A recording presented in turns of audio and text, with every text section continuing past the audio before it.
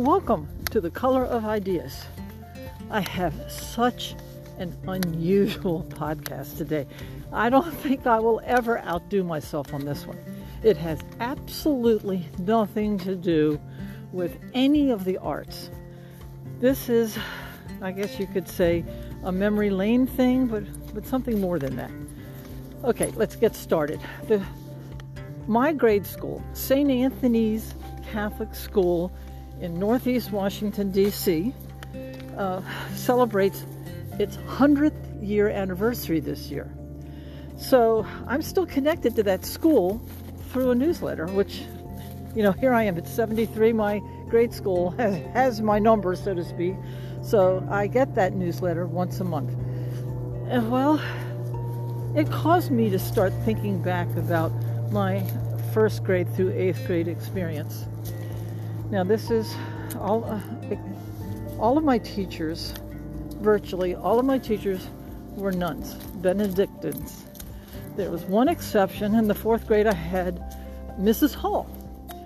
But it was a very traditional Catholic upbringing. First grade, I was 56. I graduated in 1964 from the 8th grade. Okay, I have no happy memories. None. Not one. None. Here are a couple memories that kind of capture the experience. First grade, the sister came over to my desk, picked me up out of my seat by my ponytail, stood me up, and said, "Take off your sweater. You're making me hot." It's unbelievable. Okay, now let's, I call it a bookend memory that goes to 8th grade. A day after graduation, sister called me at home. I mean, when did that ever happen? Never. So she said, "Come to school. I want to talk to you." So, of course, it was the end of the year. There wasn't anyone there. It was just sister meeting me. We met in my 8th grade classroom. And then she had what I would call a temper tantrum and screamed and just had a fit about some issues for which I was not to blame. I won't even bother what the issues were. Okay, I was completely innocent. But here's the thing. I was raised to, no one said this. No one said priests and nuns are semi-divine, but that was what we children absorbed. So how do you defend yourself before God? I mean, I didn't say a thing. I went home. I had walked there, about a 1.5 mile walk, which I loved. I love walking, still do. And I had a 1.5 mile walk home. I was in tears and hugely distraught and affected by that experience. Down to today, I suppose, in some way. Now, even then, at 14, I realized, well, my parents were wrong. She's not a god. She's just a cranky old lady. And so that was the end of that misconception.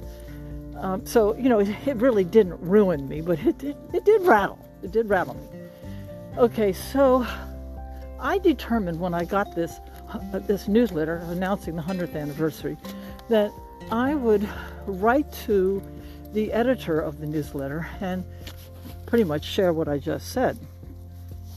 Now, in writing it, however, and this is why I like to write, I was able to think through things and come to some conclusions that I never would have gotten to if I hadn't started that email. And here's the conclusion. And I'm really basing my conclusion on my experience with our children. Okay, many of our children, well, I would actually probably say all of them, when they think about how we raised them, when they remember their childhoods, they tend to remember their wounds, their hurts, their disappointments. That's what they remember. They don't give much time and memory space to the happiness and the good. And since we homeschooled all 6 of them, and in the 80s and 90s, that wasn't a real big deal. I mean, that wasn't something that people did. When we lived in Maryland through the 80s and the mid-90s, we didn't know any other family who homeschooled. It wasn't until we moved to Texas in 95. A lot of people were homeschooling in Texas in the 90s, and I'm sure that's very much true now. But so, they had a lot of axes to grind, and they still do.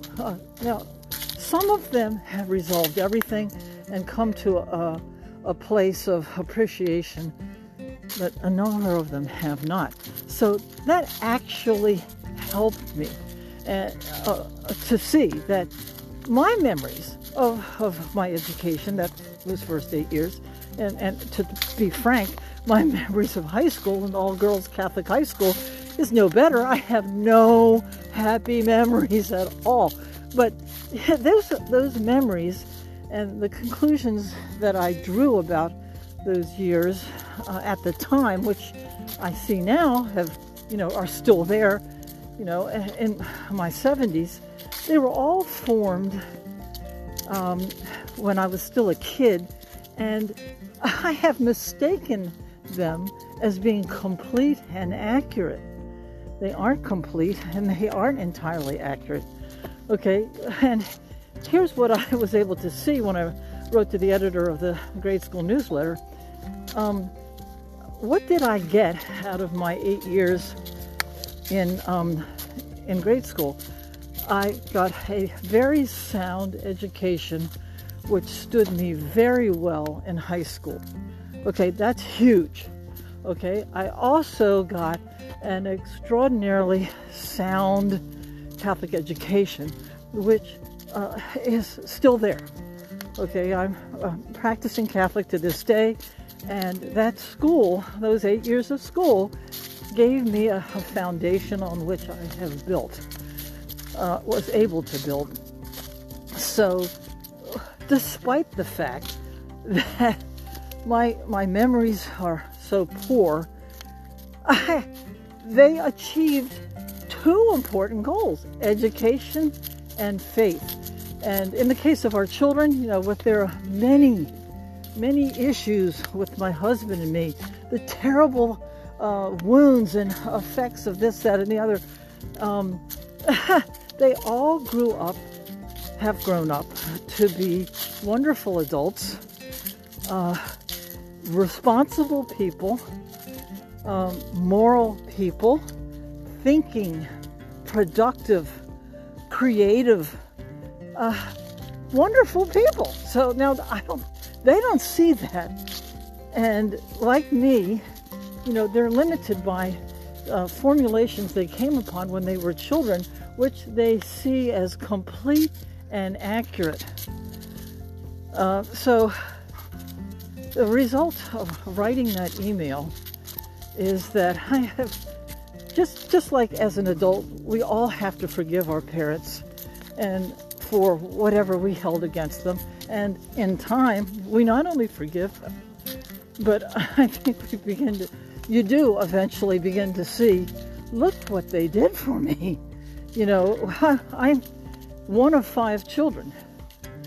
And the fact that all 5 of us, we're in our 70s and 80s, and all of us are married to our first spouses. All of us raised our children in the faith, which are big accomplishments. And all of us are responsible, good character people. That is a triumph. So whatever I held against my parents at one time, I made peace with that decades ago. But I didn't make peace with my education. And so the conclusion that I came to when I wrote that email, it was just what I mentioned, that I had blessings which have stood me well throughout my life, and I've seen them clearly for the first time. And it was very liberating. And then it also helped me to recognize what was going on with our own children, who are in their 20s and 30s. So actually, our oldest is now 40. So it helped me to put that all in perspective, that they too are doing what I did, which is they only have a list of mistakes. It's sort of like looking at a line of nails. You notice the one that's standing up. You don't notice the ones that are integrated into the structure, bearing the weight and helping the structure stay together. You notice the things that, it's sort of like the squeaky wheel. Well, I'm just grateful that I wrote that email, and I settled a score that was, it's sort of like that nail that was standing up. Okay, it's now integrated into the structure and will no longer be an issue for me. And I'm, really happy about that, and wanted to share it.